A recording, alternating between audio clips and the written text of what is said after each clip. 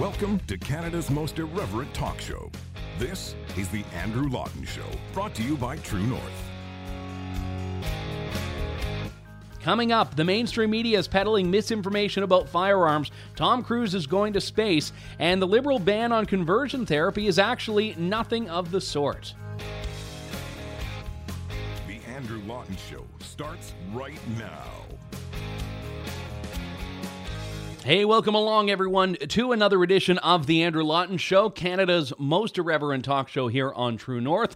Thank you so much for tuning in, especially after the firearms intensive episode we did on Monday. It ended up being a deep dive into all things guns, talking about the Liberal gun ban last week. And there's going to be some more firearm stuff in this show, but we're also going to get on to some other topics. In particular, MP Garnet Genuis is going to join to talk about why the Liberal definition of conversion therapy that they're using to impose a ban on it isn't actually the real definition. And in his eyes, there's going to be a creation of more problems than the bill solves. So we'll talk about that later on in the show. Also, a couple of little odds and ends that I didn't get to on Monday and some other things happening in the world. This one's going to be a bit more free form. I don't even know where we're going to go. I just know how long we're going to do it for. And at the end, maybe we'll go back to having something that's a bit more rigidly structured. But I've just got more stories than I can fit in, so I figure if I promise I'm going to get to all of them, I won't. So I'm just going to, at some point, just go tab fishing and talk about various things that are happening. But this one I did plan. And that is that, did you know there are machine guns that are just ubiquitous throughout Canada, that everywhere you go, there's a machine gun. Just machine guns, Tommy guns, Uzis, Gatling guns, no matter what, it's there. I didn't, but I'm standing to be corrected here because Heather Malik says so. Heather Malik, the Toronto Star scribe, says in a column, "Don't grandfather machine guns, eliminate them." Now, there are a lot of things in that. It's how many words? 1, 2, 3, 4, 6 words in that headline, and I think she's probably managed to have something wrong with every single one of them. But I want to go through this. The idea that she's putting forward in the column, which is actually a sensible enough idea if you try to, attribute sense to Heather Malik, which is a big if. But if you do, her point is that if these guns are so terrible, why are you giving people 2 years? The Liberals have put in this 2-year amnesty period. You can still own the guns for 2 years while the Liberals try to figure out what to do with them. And the idea that she's putting forward here is that if they're so bad, you should just get rid of them. Ban them, take them back immediately, confiscate them, do whatever you need to, but don't let people have these guns. And that is actually not an illogical position. Now, for obvious reasons, I don't want the Liberals to do it, but it makes sense, because if the next 2 years show there's no gun crime, no mass shootings, and people still are under this amnesty, doesn't that prove what gun owners are saying now, which is that there isn't really all that much of an issue in Canada from guns, and specifically from the type of guns that the Liberals have now prohibited? So that's part of it here. And by the way, if you look at the prohibition list, it's quite interesting. We talked last week about the Facebook group name and the blog name. There have been some other things that have been found on here to be banned, and we'll talk about this very briefly now, because one of them was like a missile launcher, a rocket launcher, grenade launchers, none of which you could get in Canada. And the Liberals have not actually put forward anything to support the idea that you could have gotten these guns before. I mean, if so, that is just a missed opportunity for a lot of gun owners, that we could have been arming ourselves with whole, rocket launchers, anti-tank missiles, anti-aircraft guns, the whole shebang. You can just sit out on your balcony in the summer, sit out on your porch and, crack a beer, lay back, put on some Frank Sinatra and start just lobbing grenades into the field behind you. But apparently you could do that. No longer. So Heather Malik, however, to go back to this, is saying that we should just get rid of guns. But here's the problem with this. Machine guns. These are not machine guns. I've spoken at endless lengths about this, the difference between semi-automatic and what a lot of people think it means, which is fully automatic, like a gun where you hold the trigger and it just keeps shooting. But Heather Malik doubles down on this, and she says in the column, "Semi-automatic in name only, they can easily fire almost as fast as an automatic rifle used in war. In other words, they are basically machine guns, but not called that because simple words are obscured by cults lobbying for mainstream respect while whitewashing hideous death, e.g. shooter, which evades the more damning gunman word." Now, I don't think that shooter and gunman, when you're talking about a criminal, are all that dissimilar. I say killer, I say murderer. So I don't think that cults are lobbying for this, like she tends to say about the gun community. But also, there are just a lot of assumptions here. Now, she claims in the column that she grew up with guns.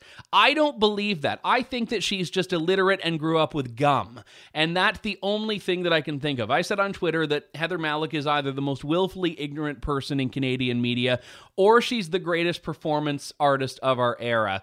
I can't decide which, because with stuff like this, I assume that she has to be putting on just some act, and this has to be some big stunt that's like an Andy Kaufman-esque attempt at just, pulling the wool over everyone's eyes, and she's been doing it for 20 years and is going to keep doing it, because no one can be this willfully ignorant about guns. For her to claim that she grew up with them, I don't think she ever touched them. I don't think she ever asked anyone about them. I don't think she knows anything, because if she did, she would know why this is just wrong. Not iffy, not well if you look at it. No, it's just plain wrong. But this is the type of fear-mongering, especially in the Toronto Star, especially in the city of Toronto, that is driving the narrative in many ways, because people in Toronto are going to look and say, oh my goodness, this isn't Grandpa's hunting rifle they're talking about. This is a machine gun. Tom, come read this article. Apparently machine guns were in Canada. I didn't know. This is terrifying people. This is the sort of thing that is just completely flying in the face of the facts, of the truth. But this is the messaging that is really selling the Liberal plan. This is the messaging that is serving as the basis for the Liberals being able to get away with this. People have actually looked into this list a bit more, and in many cases, the whole point of it, and I said this on Monday, is that these guns are not even independent, fully fledged guns. They're just every variation and permutation of numbers imaginable. And I've seen a whole bunch of people that have said, oh, do you know this was there, this was there, this was there. It sounds like an airsoft gun's on the list. One person had said to me that there was a bolt-action hunting rifle that was on the list. I wasn't able to find it myself, but they've also written them out very differently, so I don't know necessarily. But the whole point of this is that I think they just tried to shove everything they could on this list to say to Canadians, we're banning 1,500 things. And then at the end of it, they say, okay, well, we're running out of things. Let's just pop those grenade launchers on there. No one will look it up. No one will read through 1,500. And then a couple of people with time on their hands did. And I'm glad they did, because it shows the absurdity of all of this. So I actually had an experience in the last 2 days that revealed to me how the government actually has no plan here. I mentioned on the last show that I'm moving. And I had to reach out to the RCMP actually and say, listen, are people who are moving allowed to transport their firearms? And the RCMP media relations person said yes, so that would be fine. I said, okay. So because we're doing it in a little while, I just wanted to get out of the way. So I emailed the CFO, the Chief Firearms Office in my province, and I said, I'm moving. Here's my firearms license number. Here's where I'm moving. I'd like to get a temporary authorization to transport, which basically is a piece of paper that says, yes, you are permitted to move them from this point A to that point B. And when it came back, it lists on it, I'm not going to show you because I don't want the details to be public, but it lists the firearms that are included in the authorization. And one of them was missing. And the one that was missing was, you guessed it, the AR-15. If you didn't guess it, it was the AR-15. And I'd immediately responded back. I said, hi, thank you very much. I said, this one's missing here. I'm assuming that this is because of the prohibition. However, please advise, yada, yada, yada, hereunto, yours sincerely. I'm very formal when I talk to government people. And, and then she had actually called me. And I should have recorded the call, because this is like the one piece of exculpatory evidence I need if I end up arrested. But she had said, listen, at this point, there is no plan from the government. I'm paraphrasing, but she said the problem is that it won't let us give you an ATT because it's been prohibited. However, there's no mechanism to do anything else with it. So the advice was, just move it. I mean, it seems to be covered by the amnesty, so just move it. But the chief firearms officers didn't know what was supposed to happen here. So the problem with this is that it was completely thrust out the door. And if the government were, as Justin Trudeau said, preparing to do this anyway prior to the pandemic, it's a shame they have nothing to show for it. This suggests that they did thrust it out the door because the actual information isn't there. The answers to the questions aren't there. All they have is a list of guns, some of which are airsoft guns, some of which are grenade launchers, and some of which, by the way, according to the Canadian Shooting Sports Association, are shotguns that are used for hunting. Now, I didn't pick up on this when the list first came out, but at the very bottom, it talks about the idea of having a removable choke. So the choke is something that's in the muzzle of a shotgun, and the choke determines the spray. So shotguns are not shooting bullets, they're shooting shot, they're shooting, pellets, little ball bearing type things, and the choke is what decides whether it goes like this or like this. And the whole point of that choke is that it can change the pattern and as by extension the power of the gun. Well, some shotguns that are used for hunting, 10 gauge, 12 gauge shotguns, have a removable choke. It's just the nature of the firearm.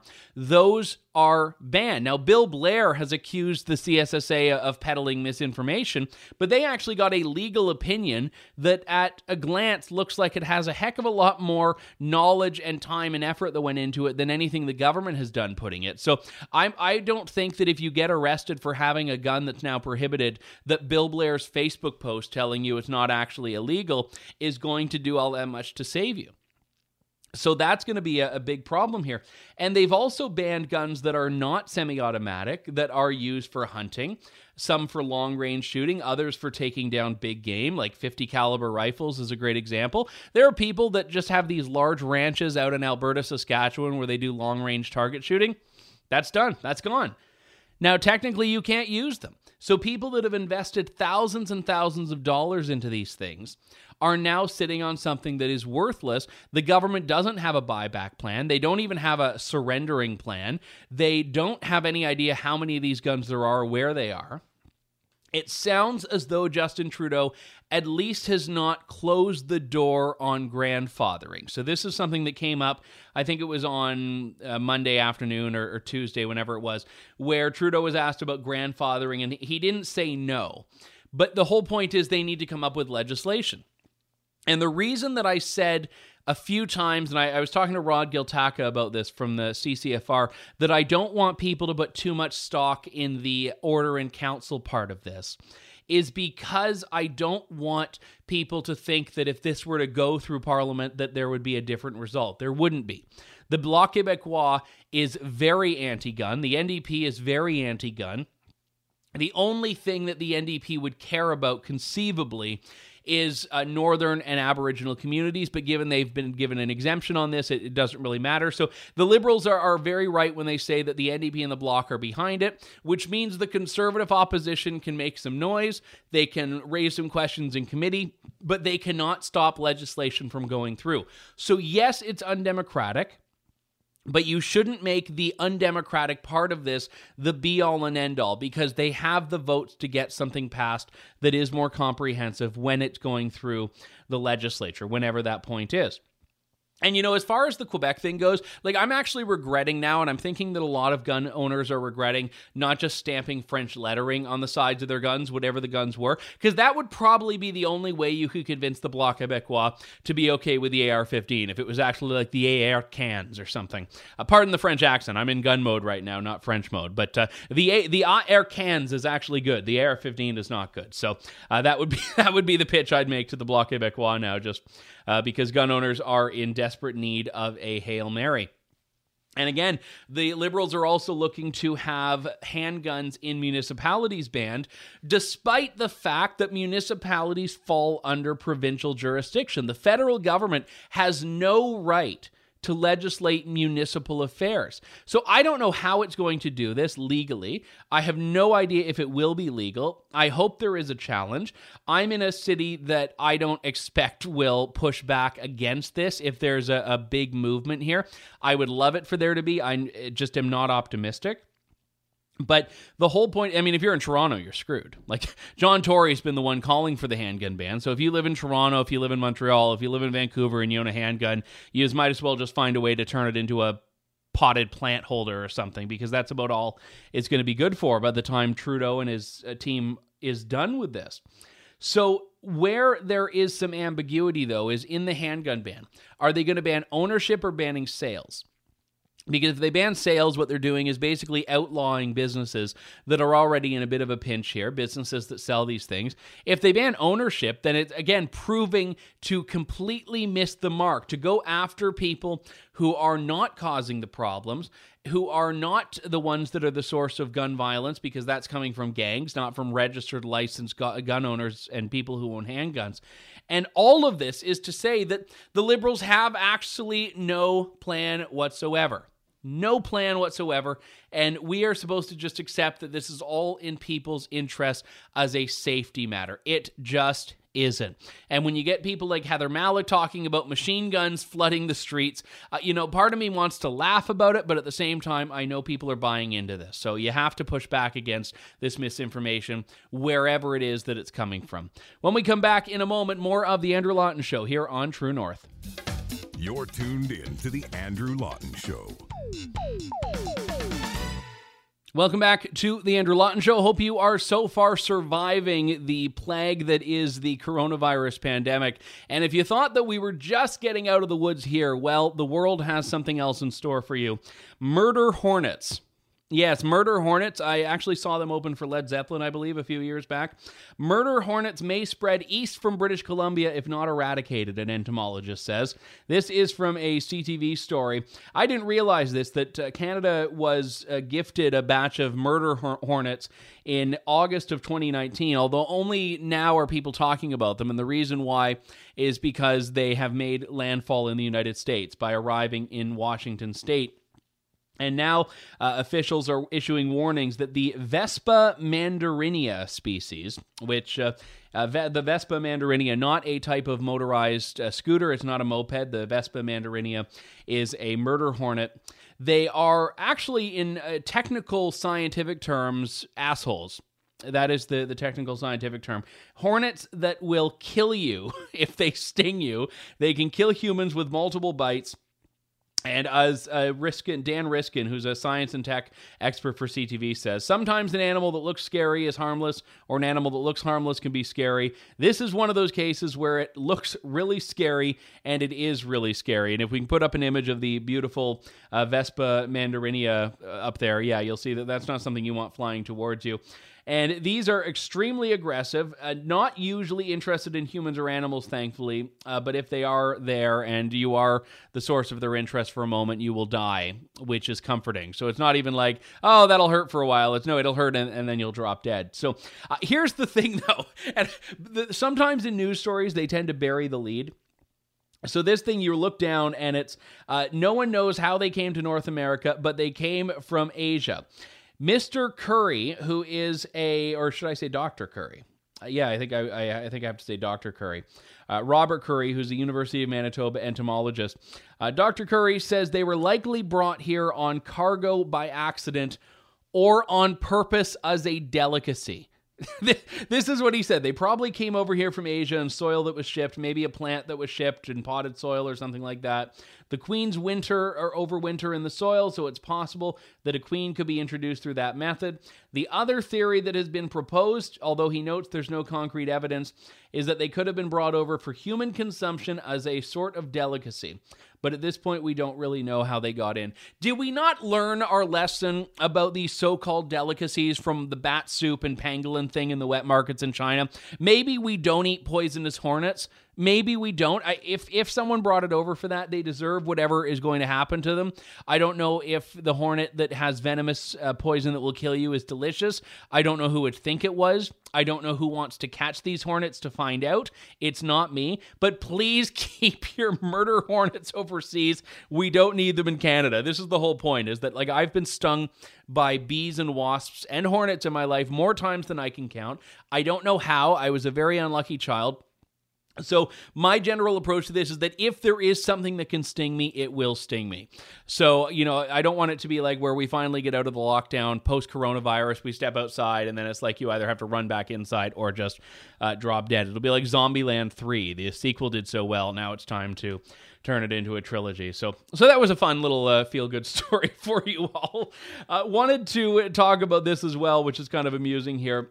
Tom Cruise who I did not think was ever going to get his due on the Andrew Lawton Show, is apparently filming a new movie in space.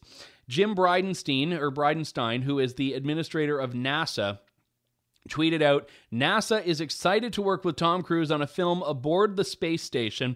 We need popular media to inspire a new generation of engineers and scientists to make NASA's ambitious plans a reality. So NASA teaming up with Tom Cruise. He gets a ticket to the space station. If we're all lucky, it'll be one way. I think this is kind of neat. If NASA can offset a bit of its budget by working with Hollywood producers, that's fine. Elon Musk replied to the tweet and said it should be a lot of fun. So there are reports that SpaceX, which is Elon Musk's company, might be involved. But I look at this in a different lens here. Is Scientologist the type of role that we want on the International Space Station? I don't know much about Scientology, but I feel like space domination might be high enough up on their list that perhaps when Tom Cruise comes and says, hey, bring me into a space shuttle and take me up to the International Space Station, I'm thinking, it might not be the best idea. Katie Holmes was thrilled about it because, send him up and, he never has to come back down to Earth again. But I don't think that we want to be giving a Scientologist the keys to the International Space Station. That's all. Just a thought there. And in related Hollywood news, Tiger King, which we talked about a few weeks ago on the show, is getting a fictional adaptation with Nicolas Cage set to play Joe Exotic. Now, I'm a big Nicolas Cage fan. I know a lot of people hate him. I don't. I think he's great. And I could kind of see it. Like, I saw the side-by-side at the bottom of one article, and I could see it happening there. But then I realized that as much as there is a yearning for more Tiger King, if you've seen the show, because it is truly like nothing else, that is why I think it is destined to fail as a fictional enterprise. The whole point of fictional adaptations of things or semi-fictional adaptations of things is that movies and TV shows are a lot more interesting than real life. Real life is filled with just boredom interspersed with the occasional events. The Tiger King saga and the Tiger King characters and the story arcs are probably the only situation where nothing can possibly be as insane and unhinged as the real thing. Like, you cannot get someone to be a crazier Joe Exotic than Joe Exotic was. You can't get someone to be a crazier Carol Baskin than Carol Baskin. Although there is another show where Kate McKinnon from SNL is apparently going to be playing Carol Baskin. So that one, again, I think she's funny. She'll be great. Hey, all you cool cats and kittens. It makes me cringe, and I don't think that anyone else can do that as much as the original could, Carol Baskin herself. Let's talk a little bit about the culture that has permeated in the coronavirus world where people are being told, you can't do this, you can't do this, you can't do this. And there's a paranoia. Everyone's on edge. And here's a report, though, from Rasmussen. A Rasmussen's poll, liberals are significantly more likely to snitch than conservatives. Now, this was written about by the American Spectator, and it's perhaps an unsurprising story, but still a pretty interesting one as well. Because what they found in this poll is that the people more likely to be busybodies, and they use 1,200 registered voters here, the most likely, as the article calls it, conscripts in the COVID militia are self-identified liberals who claim membership in the Democratic Party. In the poll, when respondents were asked whether they would report neighbors for holding a social gathering in their home of between 15 to 20 individuals, 44% of Democrats would turn in their neighbors, but only 25% of Republicans would do so. The results are even more striking when they analyze by ideology.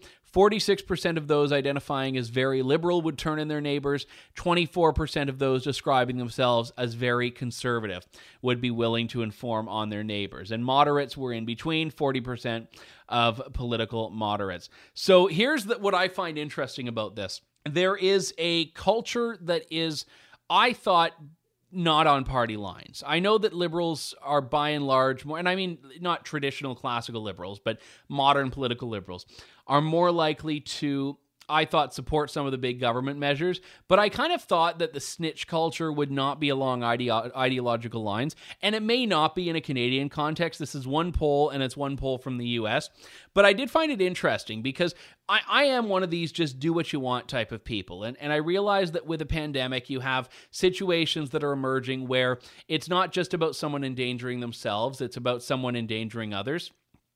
And the kind of person that's going to a 15-strong house party is the kind of person that's probably not going to be implementing great hand-washing protocols and sanitizing and all this other stuff when they go out into the world. So I do think there's a case to be made that, yes, there is a risk there. But I also don't think it's the responsibility in a free society to deputize individual people to basically become state informants, which is what a lot of this has done. Look, I went out for a walk with my wife on the weekend, and we went to this park nearby, and there were lots of people, but everyone was just doing their own thing and staying out of each other's way.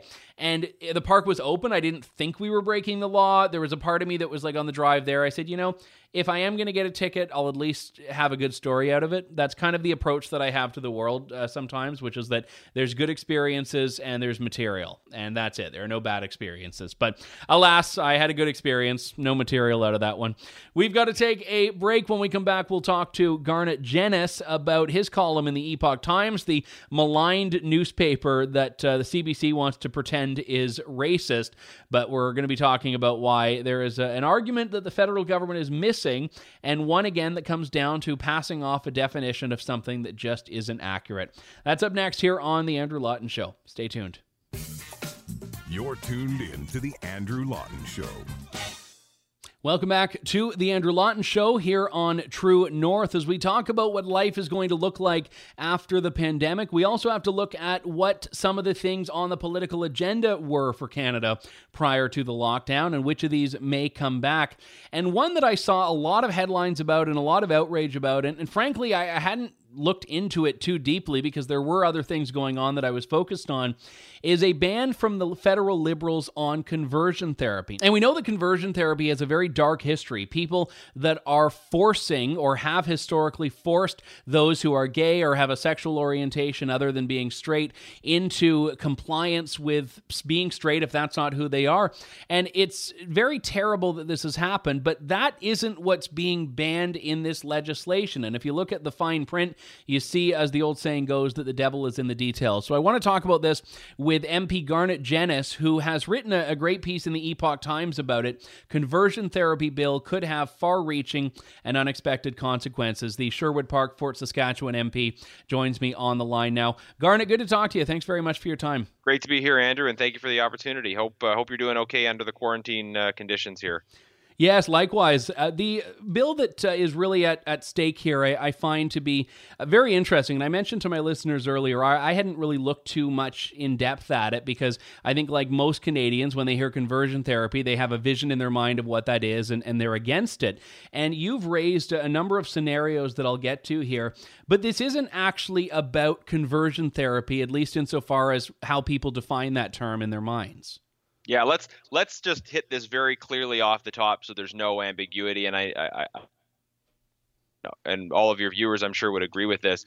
Conversion therapy is bad, and we're against it, and it's legitimate for the state to take action on it, as long as we are understanding what we mean by conversion therapy when we say that. There's this history around using abuse, violence, degrading treatment to try and compel people to change their sexual orientation.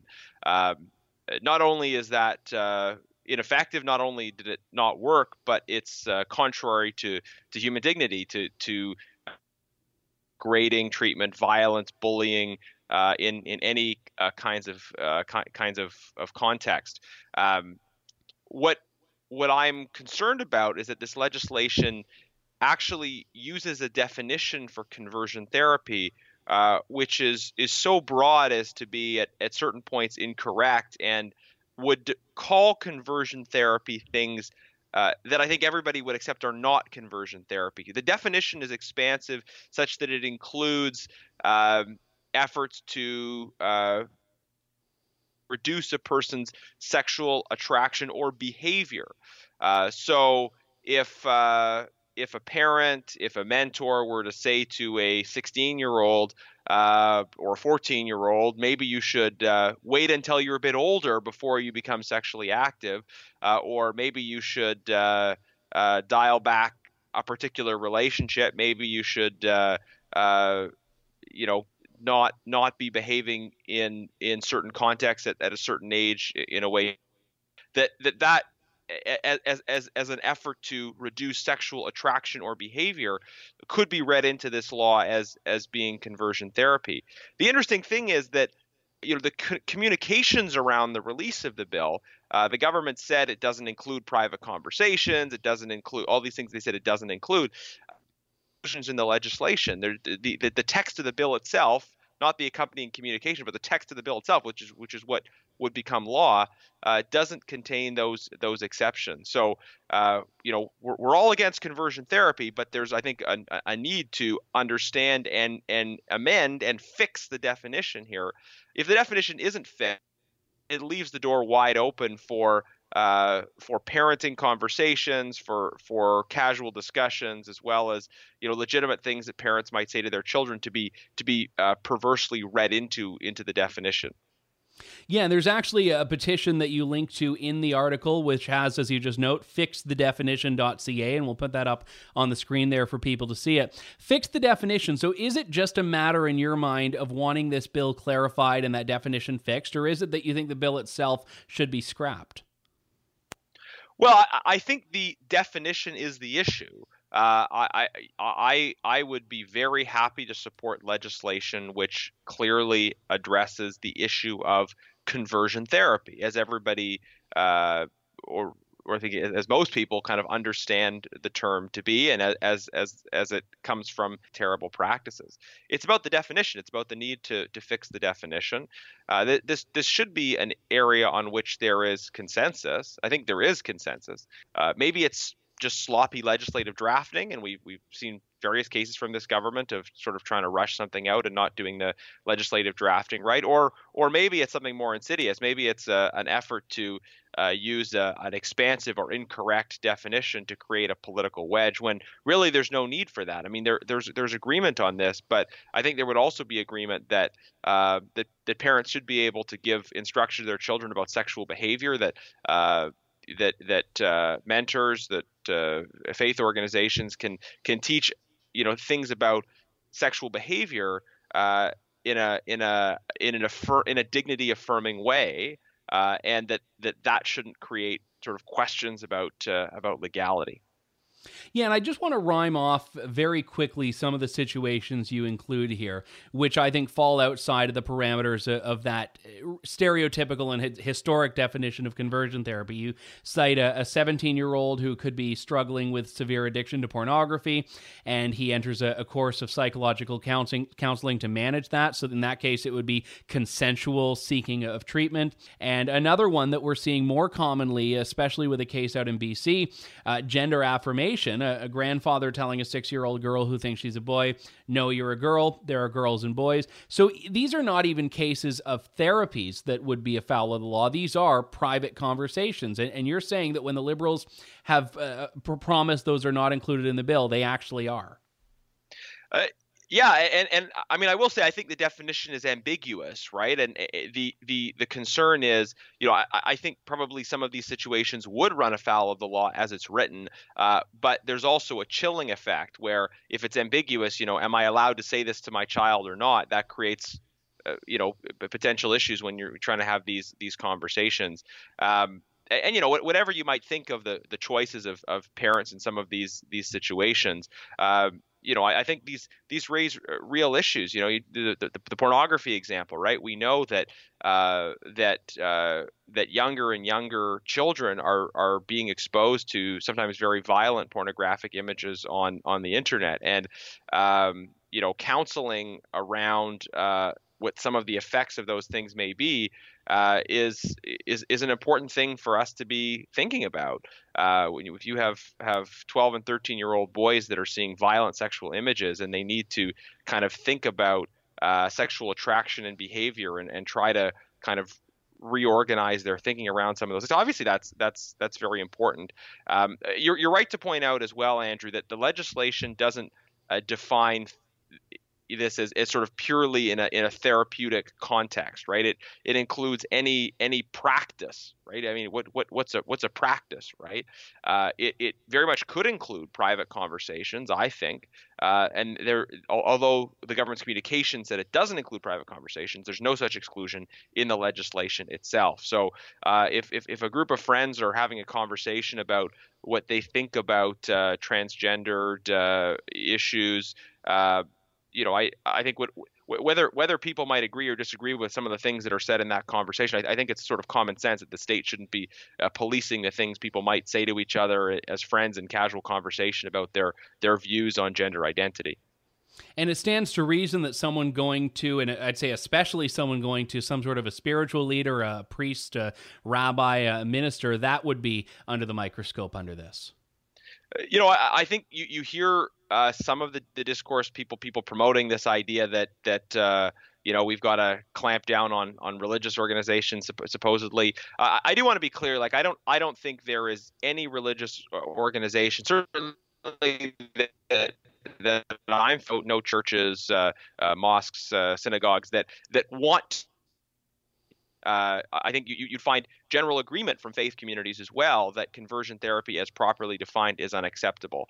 But yes, of course, in a religious context, there are also conversations about sexuality where people are saying, you should conform your sexual behavior to ways that align with the teachings of your faith, and if people don't like the messages they're receiving, they're of course welcome to seek out spiritual fulfillment in the context of a different faith community that has a different approach to these sexuality issues. But it would seem to be a big overreach if the implication of this is that the state is saying that faith communities can't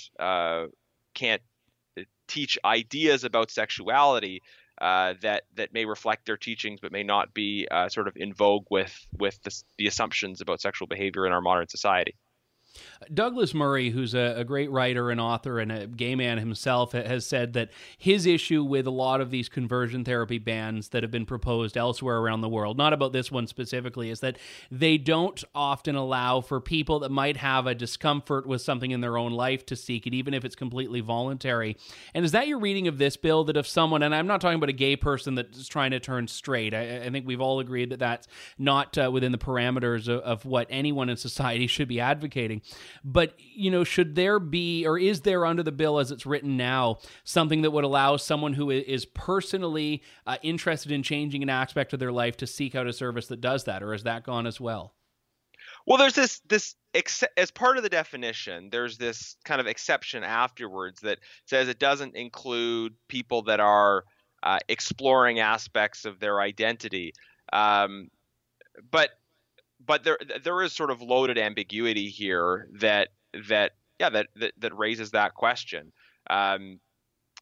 People that are, and I've in sort of thinking about this issue, I've talked in detail with gay friends of mine, some of whom are involved in faith communities, some of whom are not at all, and they would, I think, all agree that conversion therapy, as it's been historically understood, is deeply problematic, but that there are also issues with this definition, and part of that issue is the liberty of people who are LGBT to have conversations within their own faith communities as they try and explore these aspects of their identity.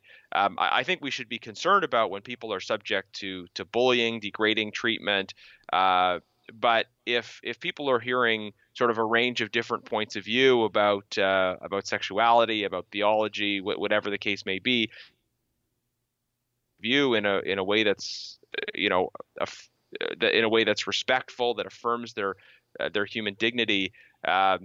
It would be strange for the state to say that they have to somehow protect people from those kinds of conversations.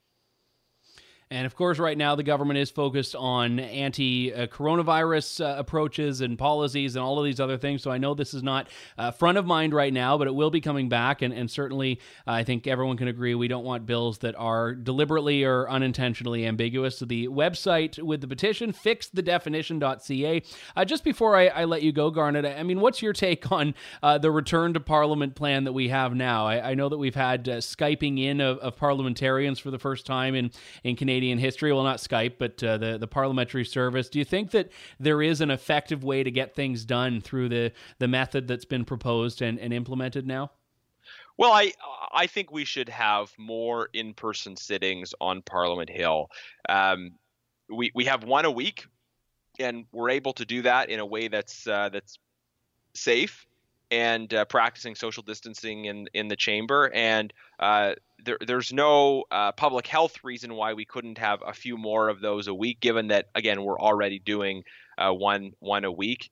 And the government's approach to this is quite inconsistent. They allege that, we got to keep people off Parliament Hill because it's not safe. And then they send a whole bunch of ministers to the Hill to do a press conference in terms of the gun ban. It's like it's safe for ministers to come and announce sweeping orders in council, but it's not safe for parliamentarians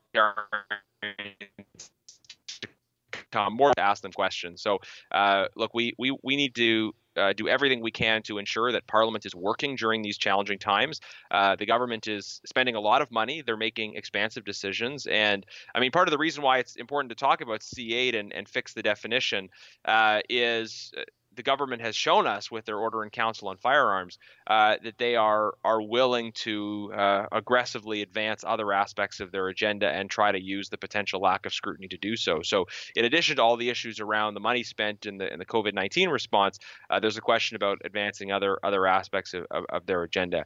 Andrew, nobody thinks that we should have 338 MPs in the chamber at once, shoulder to shoulder. There's no one proposing sort of a pure business as usual. We can find adaptations, and we've found them already. The digital sitting, so-called, I don't think you could have a real virtual parliament that would actually respect the rights and privileges of members. What we have right now is a little bit of a workaround where it's a special COVID-19 committee. It does some of the things that would normally happen in the chamber, but it is formally a parliamentary committee, which means that there aren't some of the same limitations and requirements. And still there's technical problems with that. So let's use the chamber more in person. That would be my suggestion. Yeah, I've seen how many ministers of the Crown haven't actually been able to unmute in TV interviews, so I wasn't optimistic in the virtual parliament going off without a hitch just based on user error. So I appreciate that answer and appreciate your time today. Sherwood Park, Fort Saskatchewan MP Garnet Genuis joining me on the line. Thanks so much, Garnet. Good to talk to you as always. Thank you. Great to talk to you and your viewers as well. And that does it for us today. We'll be back with more of The Andrew Lawton Show next week, Canada's most irreverent talk show here on True North. Thank you, God bless, and good day, Canada. Thanks for listening to The Andrew Lawton Show. Support the program by donating to True North at www.tnc.news.